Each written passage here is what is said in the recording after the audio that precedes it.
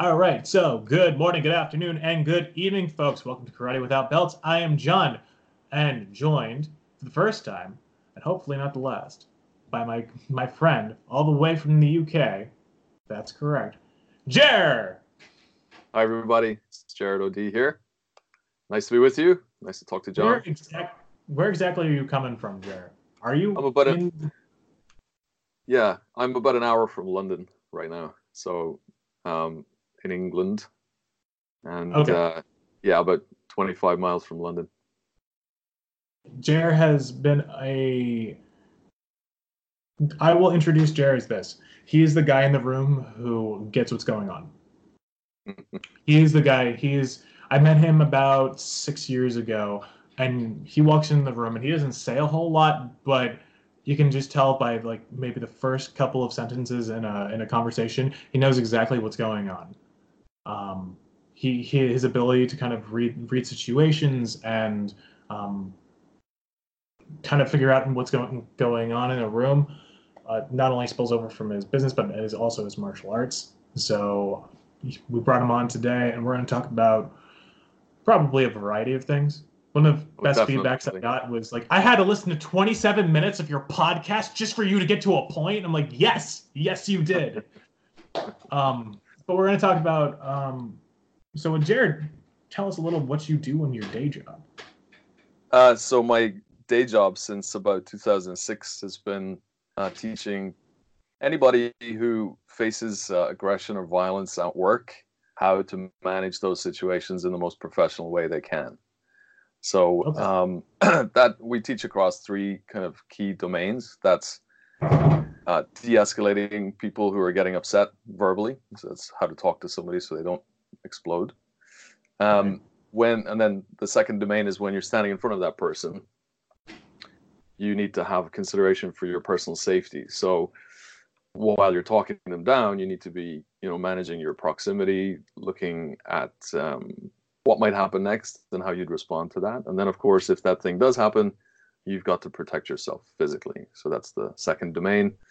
And then the third domain that we teach across is actually situations where you have to reach into a situation and take hold of somebody and, immobilize them for their own safety or for the safety of the people around them. So that's a topic called restraint. Control and restraint is kind of an old word for that. So in my day job, I meet, education or healthcare or social care professionals who might have to do those three things while they're at work. Right. And those people need it the most. And Mm-hmm. they might be going to a karate class twice a week or something like, or necessarily have that kind of training, um, because their training is in what their job is, being a social care worker or healthcare professional, but that doesn't necessarily require martial arts. So, Definitely. And often what's interesting with that, John, is that I'll often meet somebody on my course who does do karate twice a week or jujitsu or they did judo, but they've never actually thought about or had any training to put those two worlds together. So twice a week they go and put their pajamas on, and that's my stinging euphemism for going to a traditional karate class, for example. oh no, And we've lost half our audience. yeah, um, and they'll practice in a traditional context, and they'll do all the traditional things, traditional inverted commas.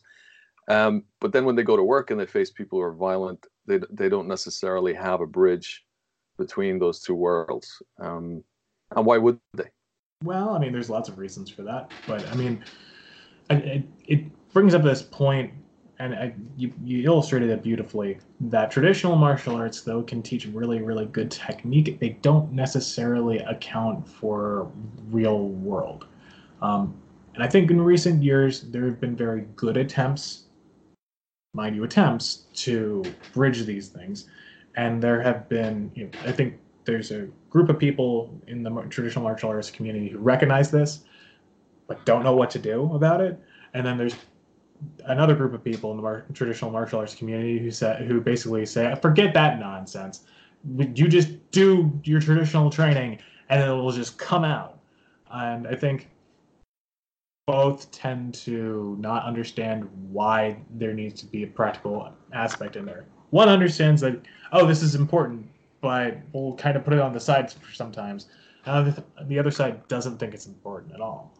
So, Yeah, it's really interesting. I mean, we what we know about the evidence base for training and practice tells us the answers to the questions you just posed, which is can can training in a traditional context in a room with a polished wood floor with all of the cultural trappings that come along with traditional martial arts, can that transfer over to a live situation in the back of an ambulance where there's no polished wood floor, there's furniture everywhere, the ambulance there's, is moving, yeah, there's it's a confined space and all of that, and only certain aspects of that will transfer across. And of course, to some extent it's individual dependent, but I would say that that's a pretty complex question. But not a lot of the stuff from the traditional context will come across.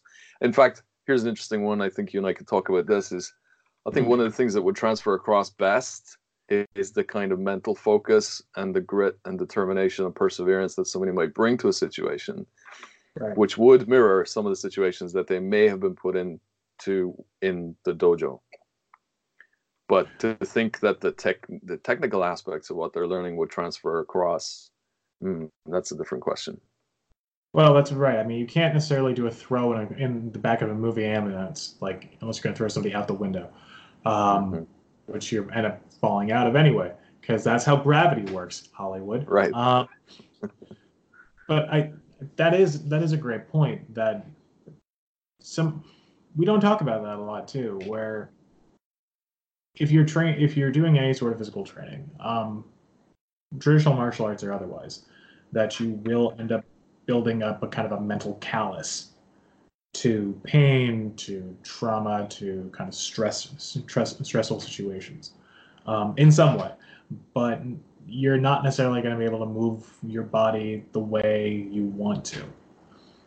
And it does stand to reason that that's not the context those styles or any particular traditional martial arts necessarily thinks they're going to be in. Yeah, it's true. I mean, like, one of the things that my company is becoming more known for is the degree to which we make our training fit the exact circumstances that the worker might be in. So like Right. that, for example, so many, let's just use the example of the ambulance workers, the paramedics. A lot of those guys would be taught defensive tactics or breakaway skills, we call them, in a classroom, um, far away from the actual vehicle that they work with. Now, when we go to do the training, we say, okay, if we're going to train your team, we need a garage, we need a building with a cover over it so that we can put the ambulance underneath. So we'll take your team to the ambulance. We'll then work out what the scenarios are, and we will work through them in situ. We call it in vivo, right? In reality. Right.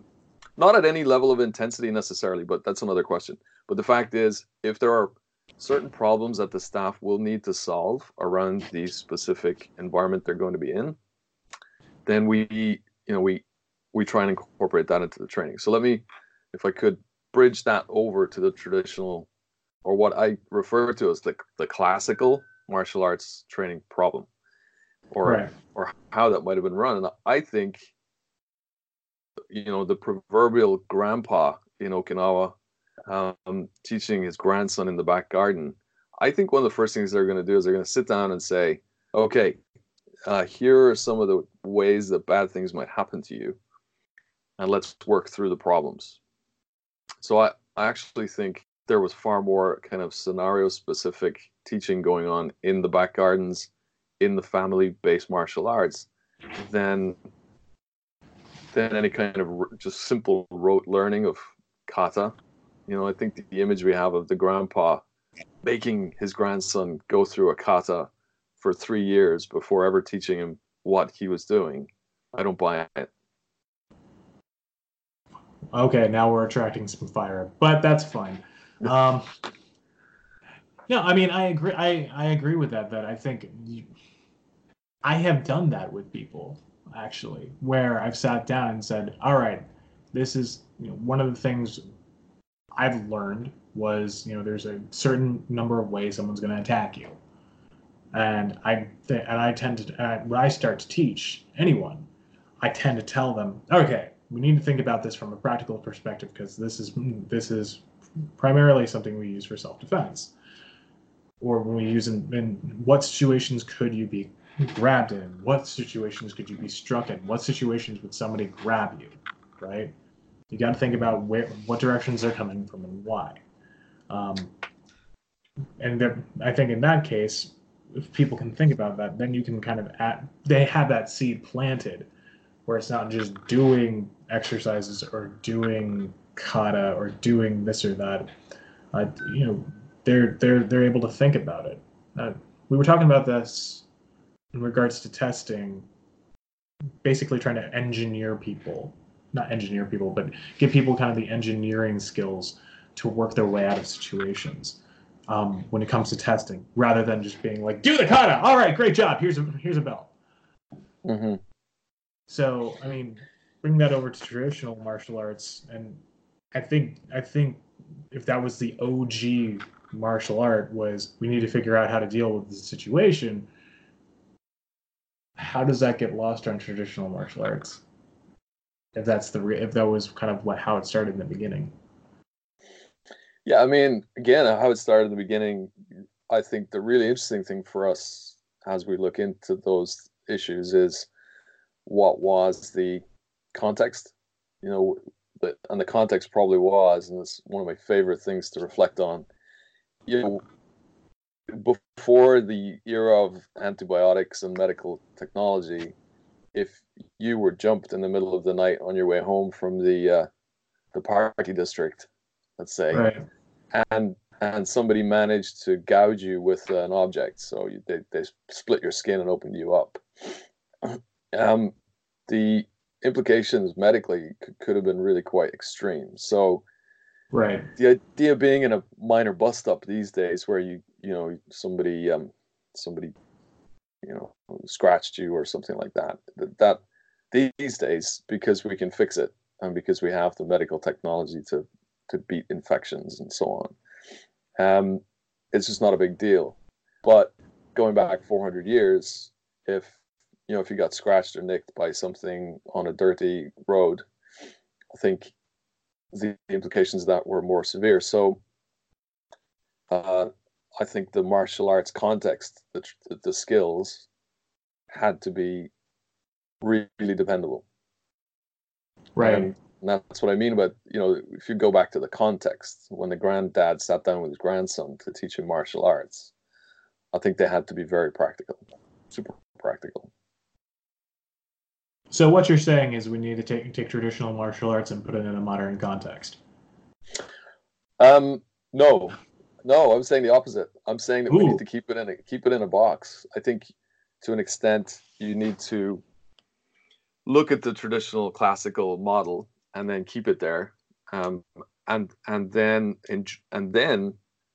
if you really want to learn self-defense, as you mentioned, there's lots of models out there that we can go to now, which are based on modern principles and scientific evidence that we know about now. And yes, there will be crossover. So in my own practice, I enjoy discovering those crossovers, but I don't try and force them. Okay. So martial arts and doing, I don't know, for example, working out the,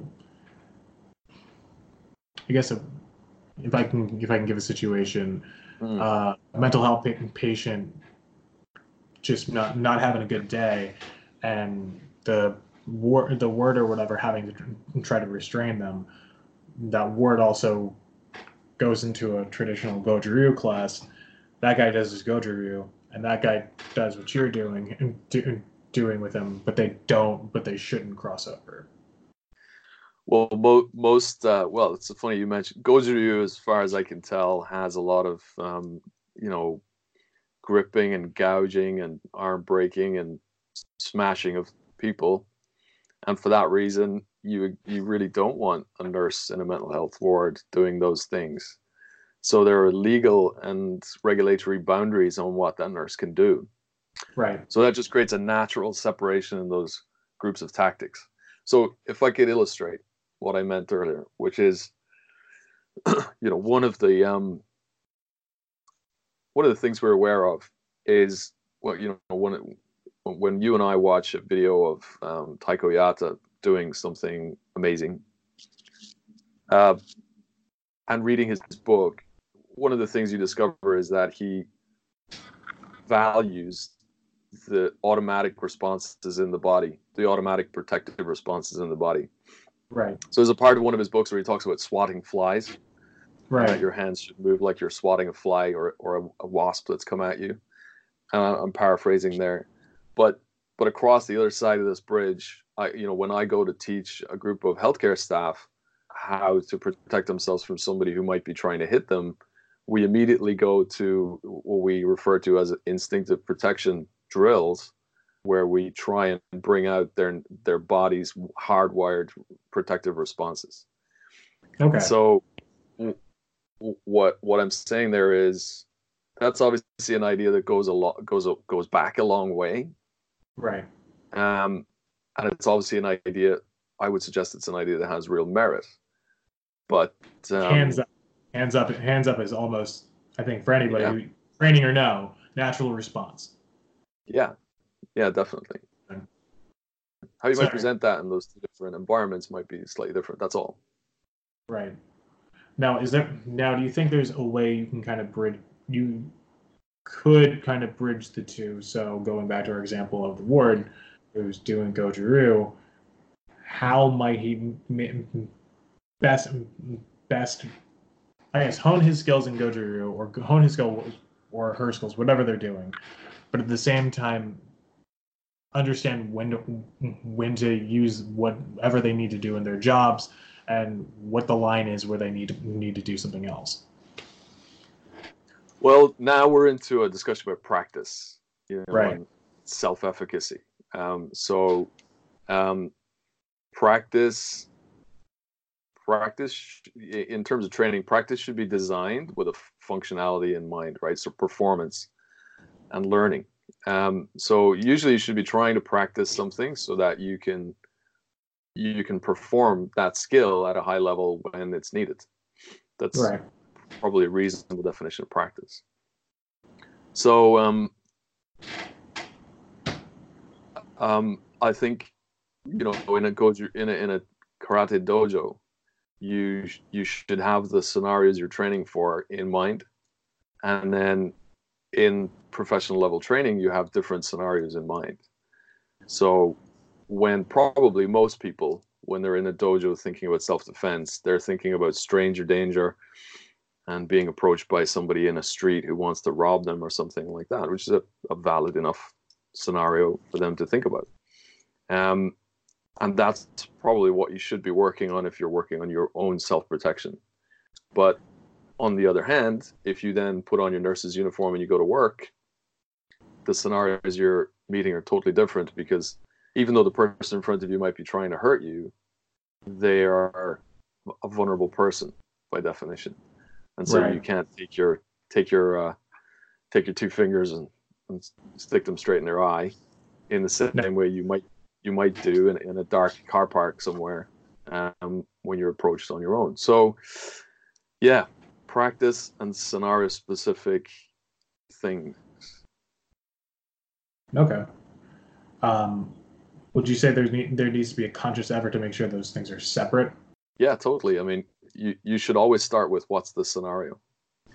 If you're doing, well, it depends on what kind of practice you're doing. I mean, we've got kata practice, which is done on your own.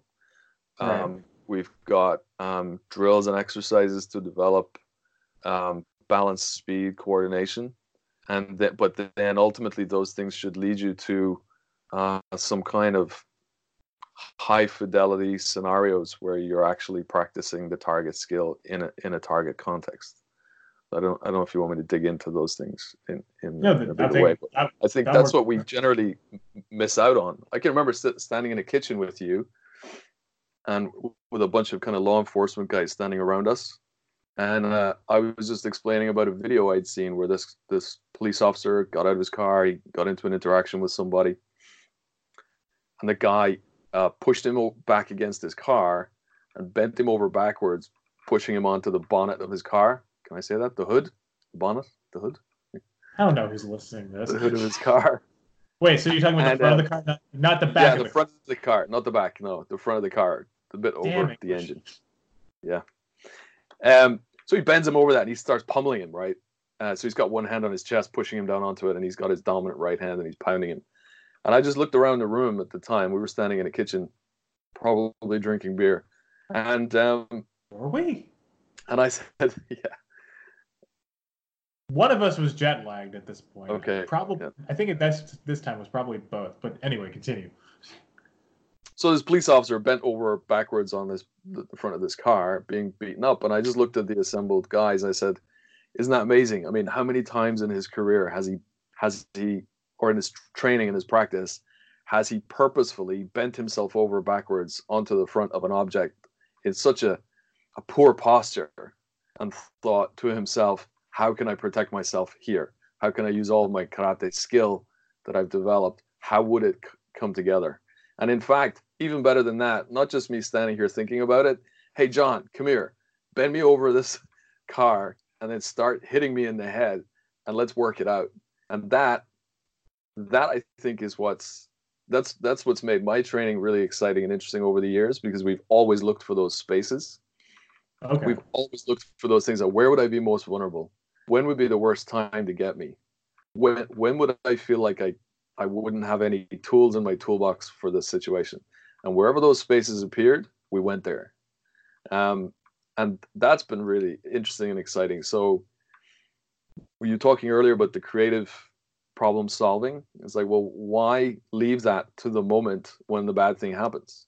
Let's use our training time and our practice time to find where those bad things are, and then do the problem solving now, and then bring that practice up to a high intensity so we've actually practiced it. And I'm telling you, when you walk out of the gym or dojo after a session like that, you respect the situation a lot more, but you also probably gain some confidence. And that's probably a good example of the kinds of things I'm talking about in terms of scenarios. Right. A lot of people say, train the way you fight the way you train, right? Generally, that comes into hitting the bag context, or doing the kata really hard context, or doing the drilled scenario, or not the drilled scenario, but just whatever, the yakusoku really hard or whatever. Maybe doing kumite really hard. And that's all well and good, but this is a part of training not enough karateka really dig their teeth into. Can you dig your teeth into something? You sink your teeth into something. And when you get into something, they don't really get into this. And I guess kind of bridging from what you do from your work and what you do in the dojo, and kind of bringing that maybe into the dojo, is thinking, how would, going back to what I said, between the traditional guy who doesn't want to touch this at all, and the traditional guy who has really well-intentioned view on this but doesn't know what he's doing, how might you get these two groups to kind of hone, one, convincing the one guy to actually do it, and two, bringing the other guy down and being like, all right, this is how you have to look at it? How might we approach that? Well, that's a really good question. I'm not really prepared for it, I have to say. It's okay. It's one of the things I go back to all the time is a book by a couple of people, but one of the authors on there is called Doug Lemov, and it's called Practice Perfect: 42 Rules for Getting Better at Getting Better. You've talked to me about this. And what it does is it summarizes a lot of the things we know about how people learn, how we should design learning, what practice should look like, how we can arrange practice better to get better learning performance. And that's I think that if I was going to urge people to move in a certain direction, it would be to look at what we know scientifically, i.e., with an evidence base, produces good learning. And I think from getting involved in that study, you would, as a responsible coach or dojo owner or sensei, pick your moniker for that. As a responsible coach, you would start to alter your practices to achieve your aims. Here's an interesting one. I told you about this when we talked earlier. I recently decided to take. I've got a small children's class that I teach on Saturday mornings now. My kids and a couple of other kids. It just so happens that there's a cluster of 9-year-old girls in this class, about 4 or 5 of them on the mat. And 2 weekends ago, it's been really interesting to watch them and their attitudes to fighting and contact and hurting each other and throwing people on the floor and not saying sorry each time. It's been really interesting to watch that, because it's teaching kids is a very new thing for me. Just for anybody listening, my entire several decades in martial arts has been probably since I was a kid anyway, has been involved in being around adults and adult learners. But teaching kids recently, I decided to show them how to do WKF kumite, that sort of tag thing. Right. And not like full contact type deal. But... No. So I taught them how to do a lead jab. I taught them how to do a reverse punch, and I showed them what a round kick looked like, a mawashi-geri. And I taught them to bounce around, and I taught them to wave their hands in a particular way. And I told them that was a parry. That took me 30 minutes, and then we practiced it for another 30 minutes. And by the end of it, and maybe this will be another inflammatory comment, but by the end of it, I looked at them and I thought, great, they now have the framework. They just need to get better at all of the things that they are doing. So I didn't spend 6 months teaching them how to do a reverse punch before I let them do kumite. Does that make sense? No, that makes. I mean, young minds absorb. Yeah.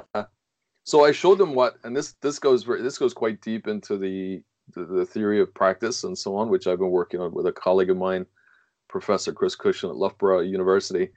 And he would say, you've got to show people the entire thing you want them to get good at first. You got to show them the entire task, the whole task, and then you can get them better at all the different components that you know about because you're the coach. But I think, and certainly I see this in my professional life, but we see it in dojo kind of environments as well, is where you have people practice individual chunks of learning for long periods of time before you show them what it all looks like when it's put together. And that's kind of intuitive, because we want them to get good at that and then go to the next thing and get good at that and then go to the next thing. That's kind of an intuitive coaching model, but it's not how people learn best. Okay. What do you think the science is behind that? How do you think? I mean, because I've experienced a little bit of both in terms of my martial arts experience, where the first thing I think I learned was getting into stance and throwing kicks. Like, hardly learned punching prior to that. The fact you took, I'm assuming all these kids were beginners, or that maybe had a little bit. They're all pure beginners. So you took this like little group of beginners, and you just showed them punch, kick. And mawashi-geri is not easy to get off. Like, as the first thing, is not necessarily easy to get off. And they look. I mean, and their mawashi-geris look horrible, but they're trying them. And they're 9 years old, Jared. Give them a break. But yeah, no, that's. I mean, they can catch. So it also is that they have a framework to work from, but it can a super complex one. Yep. They're not learning Goju Shiho on the first day. Yeah, and I think I haven't yet settled on how kata fits into that model, which is interesting. And I know when I ask the professor about doing solo movements to improve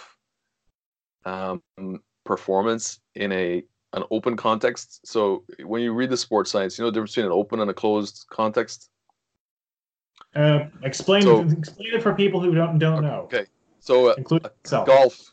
golf is an example of a closed environment from a sports point of view, a performance point of view, because it's just you and your golf club and the golf ball, and that you are the only person influencing performance. Okay. In contrast to that is an open environment, and that would be a football game. You know, the round version or the oval version, whichever type of football you're into. Look, um, I'm Philadelphia, and we were the world champions of American football okay. in 2018. World champions of American football. There's only one football thing. The other one's soccer. But I realize for other people in the world, it's different. But regardless, you So open an context. open environment because there's another team playing against you, and they will Right. mess up your carefully organized plans to win. So if I ask you a question, fighting, defending yourself, is that open or closed environment? Open. It's open because you got an opponent who's trying to hurt you, for example. So kata then becomes an anomaly in that, because Mm. how can you get better at an open skill in a closed environment? And so I'm not saying that it's not worthwhile or valuable, but I think we have some work to do to explain that in terms of what we now know about, coaching and learning and how to get better at a target skill. There's some great stories in Practice Perfect about the incredibly successful tennis academy in Russia, where all of the Russian tennis stars come out of, and they don't give the kids tennis balls for the first 6 months. The kids just swing like in a big group. You know that picture of all the karate people in front of Shuri Castle from way back, Yes. the black and white. So they have a bunch of kids not on tennis courts, outside the front of this place, because they've only got like 4 courts or something. It's a very rundown and badly resourced place where they produce champion tennis players. But This is the best way to do it. yeah, but they have all these kids lined up practicing their forehand shots with no tennis balls, and they do that with them for weeks on end, with the coach standing by saying that one needs to go a little bit higher. You need to follow through more on your swing. And that's like totally interesting to me. I haven't come to any conclusions about it, but obviously it's a solo practice, just like a kata, Right. that has all kinds of physical physical measurements around it. You should do it this way, not that way. That there's a measurable, you're doing it right or you're doing it wrong. And so that's fascinating. But again, I haven't come to any conclusions about it. Well, Jeremy's not here tonight, but I'm going to pull out the adult diaper here and say it depends. So, not to say that he uses them. I have somebody in my family who does, so I gotta make that joke. I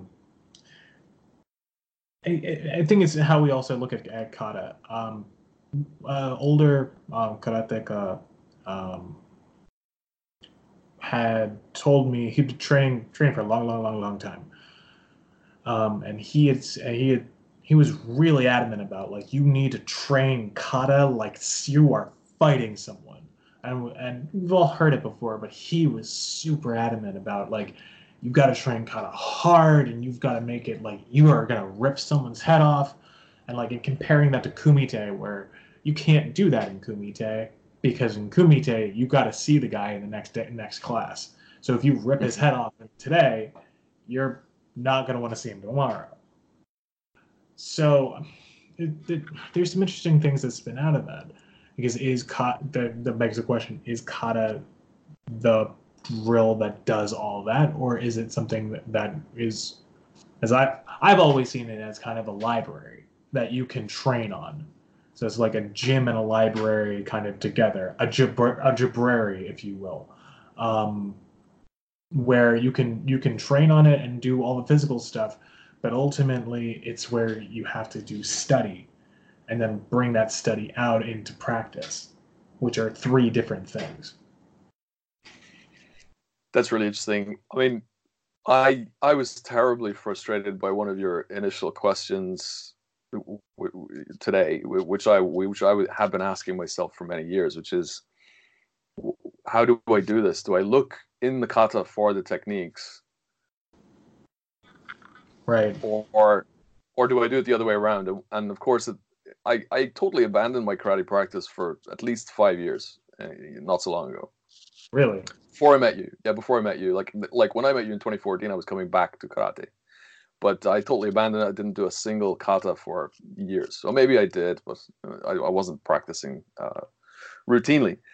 And the reason was, it was just frustrating the life out of me. And but at that time, I was teaching self-protection tactics and doing all this scenario-based work in a gym in Edinburgh. Well, I was there 4 or 5 times a week teaching privates and teaching groups, teaching all female groups, and lots of different things, and doing seminars. And what eventually started to strike me was that as we were working through various scenarios, if I had it in mind to just pause every now and then and take a look at my posture, I would go, well, wow, there it is. There's that posture. And there's that movement. And this feels a bit like when you do that motion in that kata. And so instead, there's still a question, of course, but what I found far more fulfilling was to investigate the scenarios, work the scenarios, those spaces of difficulty that I mentioned earlier. Right. And then when I'm doing those, is to just keep in mind that I'm moving my body, and I'm trying to move my body efficiently. And every now and then I'd pass through one of those snapshots from a kata, or I'd pass through one of those movements and just note it and really enjoy that moment. So compared to what you said just a moment ago about practicing the kata and trying to find the gems that are in there, I was doing it the other way around. And I'm not saying one is right or one isn't correct or whatever, but there's many paths to the mountain. Yeah. Like, I think it's what you just said there is, I think, what not a lot of people kind of get to, where it's that you have to kind of, some people say it's by intuition, and some people, like, I highly disagree with this, where it's that kata, you do kata long enough and then the technique will just come out, like Karate Kid 3. And That's that, hogwash. yes, it is. Just, and should I be a bit more diplomatic about that? I'm not being it, so No, that's hogwash. The idea that some technique will magically appear, unless you've been doing tons of partner practice, it's an untruth. Well, and that's the thing. Like, you can, but I think to a degree there's intuition of kind of figure out, like, hey, this is like that. Hey, it's designed this way for that reason. Hey, but you don't. Those lessons aren't always immediately available, because yes, karate is social, but karate is also personal. So you kind of have to, like, that's the way martial arts is. It's this weird. You need other people, but you ultimately need to go back on yourself to engage with other people. So you always need to go back to, okay, is this intuition right? And then test that out, and then test that out against all those different scenarios. Or you just work those scenarios and figure out how the kata fits in. And I think it goes both ways. Probably, yeah, probably. Going back to, one of my big bugbears here is partner practice. Right. So, I started karate when I was 8 years old and practiced it until into my teens, whereupon Steven Seagal was on the TV quite a lot. And I thought what he was doing looked pretty cool. So I dropped my karate and I went to study Aikido all the way through my teens and into my early 20s, and including in Japan. And I was never very good at Aikido, but I enjoyed it tremendously. And then in the meantime, I also, when I was at university down in Osaka, Kobe, I did quite an intensive period of time studying Shorinji Kempo. At age 19, 20, I did about 6 months of that training. I think I calculated training 8 times a week, 8 sessions a week. And I was very sore. was very sore, but I was also 19, so I was able to, manage it. But and through in the middle of all that, I was introduced and exposed to Filipino martial arts and all sorts of different things, right? But Right. there's one thing that stands out completely, and that is every other martial art in the world incorporates partner practice as the primary practice. Ooh, well, that might be. I think. Yeah, that's not inaccurate. Except, sorry, you have some Chinese systems that we see, that are still around today. But I think Chinese martial arts is the same problem as Okinawa martial arts, is in that the golden era is long in the distant past, and so the idea that what we're looking at today is how they practiced 400 years ago is not true, right? But if you look at any of the Japanese martial arts or the Filipino martial arts, for example, or Silat from any of the Indonesian archipelago or anything like that, they do tons of partner practice, and they do tons of complex partner practice at that. So when we look at the kinds of partner practices that came out of the Funakoshi era in Japan, those are incredibly simplistic partner practices compared to some of the things that are going on in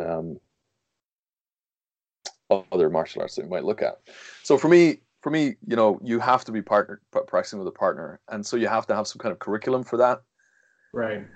And I think that's something that karate's always fallen behind in, to a degree. And I think that's kind of out of just. But we've had lots of conversations about this, where how do you build the curriculum to match both kata and that? And do you have to import stuff from other places to make that work? Because, I remember, because we're getting into background, I guess, when I was training initially, it was really, really karate heavy.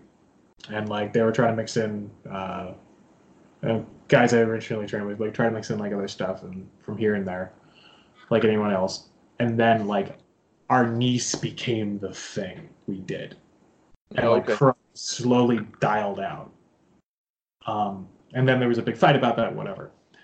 But what I learned in that was a kind of different movement and a kind of different way of how to deal with, that really was my partner practice. That was really where I got that partner practice out of, because how they were transmitting the karate that they knew, and how they were practicing was very just, okay, there's technique, do it, done. Okay, one off. Okay, there's technique, do it, done. Okay, one off. And there wasn't so much of even I had the very, very fortunate chance to do some long fist praying mantis kung fu over the summer with some folks from Taiwan, and they had just back and forth partner skill development drills. Yes. And very basic, and it looked like a lot of the techniques kind of looked almost similar to our niece, and then looked similar to some of the Okinawan real Okinawan karate drills that I'd seen. So I think, a lot of this stuff looks similar, I think. Should we import, or do we need to create? Do we need to do a little bit of both? Well, the part of the answer to that question, I think, comes back to something which is what's the functional performance we're looking for, and you engineer your practice then out of what the functional goal you're looking for is. And so if what your people need to be able to do is to protect their head from being struck, and that's a pretty good goal, then you will, if that's the goal you set at the end of the line, that your people are good at protecting, parrying, blocking, ducking, mitigating impact to the head, then you'll probably come up with some practices that are effective for that. And then at the end of that journey, not having looked sideways at what everybody else is doing, when you come up with some practices that actually achieve that goal, I think when you lift your head and look around, you're going to see similarities with what everybody else figured out in terms of protecting their head as well. And you can do that for different things. So if you need to, some of the other tasks that we might look at are, I need to put somebody on the floor. When I hit the person, they reach out and grab me by my lapel. I've got to deal with that. I got to peel them off. So the tasks become the central idea. Or what do I need to be able to do? And then you'll evolve. And I think that's why we see all the variation across Southeast Asia is that you'll see, and even we look at the German and Italian manuals of hand-to-hand combat from the 1500s and whatever. There's only so many ways to twist somebody up and drop them and right and impact them. So the thing that unites them all is the aim, and that's I think where we get a bit confused, because sometimes we import things because they look cool, or we import things because we think we need them. And I think what you're seeing now, of course, everybody's doing, and it's quite a healthy thing, everybody's doing some groundwork. Everybody's doing BJJ or some variation of something like that. It's a big thing these days. I remember everybody's doing it. Yeah. Just seeing like, oh, we're doing BJJ now. I just got my blue belt in BJJ. It's like, yeah. When did that happen? Yeah. But again, people are losing the objective. And what's your objective? Is it to win gold medals at competitive BJJ competitions? Or is it to be able to get up off the floor if somebody knocks you down? Or is it to be able to manage somebody if they fall on top of you? So again, coming back to that functional idea is that, well, what are you aiming for, and what should you be doing to make that happen? Oh, I mean, that's certainly collecting 35 kata and memorizing them all and not really understanding what's going on inside them, or doing much partner practice. I don't know what that person's doing. Maybe doing some like competitions, but I'm not going to take a shot at that necessarily, because that can motivate people to train harder. But no, that's not inaccurate. I think that really puts the button on this, because it's not just what are you doing, but how can you make the goal of your how can you goal your training? Because some people, I think, don't think it's just the goal of karate is karate itself. Mm-hmm. Yeah, that's true, but if you need to be able to make it work. And how many times have you heard karate doesn't work? Well, I'm fine with karate not working if the person who's learning it, or the person I'm teaching it to, understands that. So I think the only problem I have with the different ways that karate is practiced and trained and taught is, we see it all the time. We see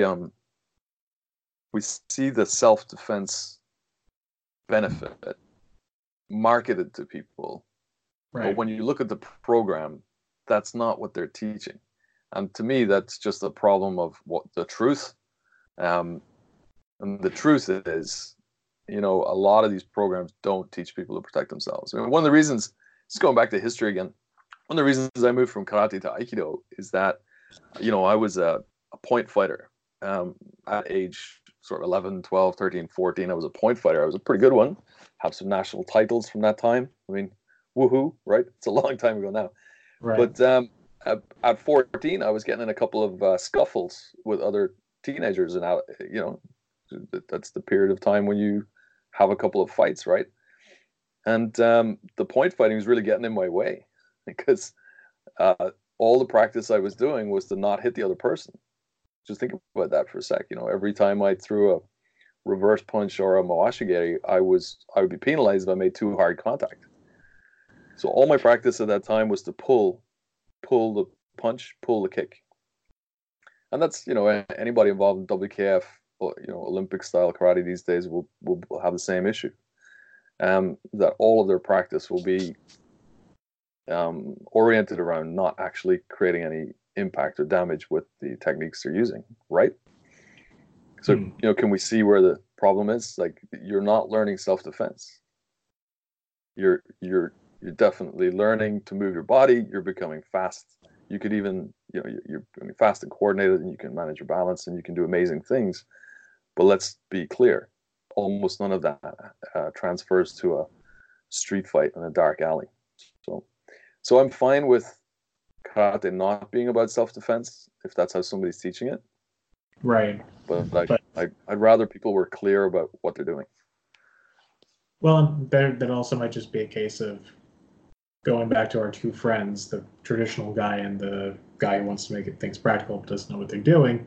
Yeah. That traditional guy might think his tradition is that exactly that, and think that is being very convinced. I've seen this where people think that this will save you in the street, and then their guy gets beat up, and then you say you need to train harder, and that's not the reason why. There's other reasons, and honestly, I think if you just tweak it a little, like you were saying, you're taught to pull back. What if you're not taught to pull back? And then you've got 3 effective weapons. Mm-hmm. So, but of course, don't teach this to your group of 9-year-olds. Yeah, for sure. That's been interesting, actually, trying to come up with fun things for them to do that are also functional in a pinch. And so we've been doing a lot of kind of wrestling and clinch work with them, which I think are appropriate things for 5, 6, 7, 8, 9-year-olds to do if they're being bullied in a playground, that are not going to get us all in huge trouble, you know. Yeah, it's not that time. The world has changed in that regard, where we can't teach the kids to be like, I gouge. Yeah. So. Well, there's an interesting moment there as well, where, you know, when you sit down to teach a kids class, again, when I did that a couple of months ago, I had to sit down and go, right, what do I want them to be able to do? So I didn't look to a curriculum necessarily. I didn't look to a particular style of martial art or anything like that. I just thought, right, I want them to enjoy themselves. I want to have tons of fun. I want them to be moving a lot. And what are the functional bits I want to be able to do? And that's what led my curriculum for them, which kind of evolves on a weekly basis. But again, it just goes back to that thing. It's like, what do I want them to be better at after they've done a class with me? That's been quite an interesting journey. I think that's what a lot of instructors gotta coalesce a lot of ways, and you just when you let curriculum lead instruction rather than instruction lead curriculum, that's where you end up just being like, well, what are you doing on the belt system? Like we're where you are on the chart. Yeah, that's good in some ways, but I mean, you're not actually engaging with them practically. So if you're not doing that, then you're not doing what you're saying you're doing. So cool. Well, I think we have dug into this topic, like in all kind of its different facets, and we could certainly go on, I think, for hours on end on this. And in fact, I think we have at least once or twice. Definitely. But I think for our purposes here, do you have anything you want to close with on this? Not really. I mean, there's just so much to talk about. But yeah, as I said to you before we started today, kind of practice is where my professional interests are right now. We're trying to figure out how to teach people the best and most functional things we can in very short time frames. And then in my sort of other life, my own practice of karate, it's a long road, and so the different kinds of practice that happen on the long road are interesting to me. So it's been nice to talk to you. It's good to offload some of the ideas sometimes, isn't it? Just test them out, see how they sound. And look, as I like to tell people, is like conversations are good to have, and it's good to make them public, because we're having a conversation. We're not like, these are the 7 points we're going to hit today, folks. Like it's kind of not my goal. My goal is to bring up these ideas and to try to get people to think about them. So we have thinking karateka. Sometimes we end up having people. I love the comments when they're just like, karate without belts. Ha! What would that end up being like? And we're like talking about like, what was it? We were talking about seminars or something. We were talking about like seminar culture, and just like, okay, well, you either A, didn't listen, or B, just don't like the title. That's fine. But like, just listen to the ideas, and then, if you disagree with them, that's fine. but start a productive conversation. And this is what I think that was. So one question I like to ask everyone, Jared, what are you working on this week with martial arts? I guess martial arts with the kids, or even in your own business. Well, I'm working this week on so many different things. Well, I suppose one of the things we're working on at the moment is helping retail organizations to deal with conflict that happens in their stores, and that's been an interesting can of worms to open this week because the issues with we're having huge issues with knife crime here in the UK. Oh wow! And so a shop assistant, approaching somebody who might be shoplifting, stealing things, has to be so careful when they do that because the prevalence of carrying knives and using them is so high that becomes a really high stakes interaction. So part of my week this week has been sitting and thinking about how we best help organizations to do those things and to plan for those situations and offer good advice to the staff about how to or how not to approach that person. So that's just there's a long list, but that's one of them. It's the one that comes to mind. Cool. I'm just playing with recording my own training, so, which is kind of it's brutal. It's brutal, it's terrifying, it's also boring because you kind of hate it goes in that cycle of just well, how am I doing? Because I don't really have anybody really here to kind of lead me along, and so I'm just you look at it and you're just like, man, I look terrible. Turn off, and then it's kind of you have to forgive yourself enough to be helpful enough to yourself. At the same time, being critical. So kind of a couple different things. But the using video to reflect is a really powerful tool. So I'm going to say keep at it. Thank you, Jer. I never get encouragement from anyone. Okay, well, Jer, it's been a pleasure having you on. We hope to have you on again. Thanks for being here, my friend. Especially doing this at kind of an odd time.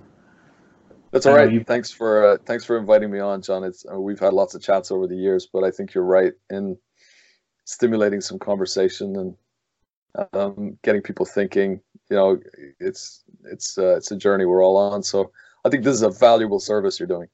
And if you want me back again sometime, just give me a shout. Hey, door's always open, buddy.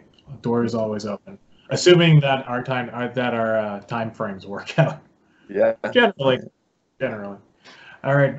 Well, Jared, thank you so much, and folks, thank you for listening. And this is John signing off. And Jared. All right, folks. Thank you so much, and keep listening, and keep training.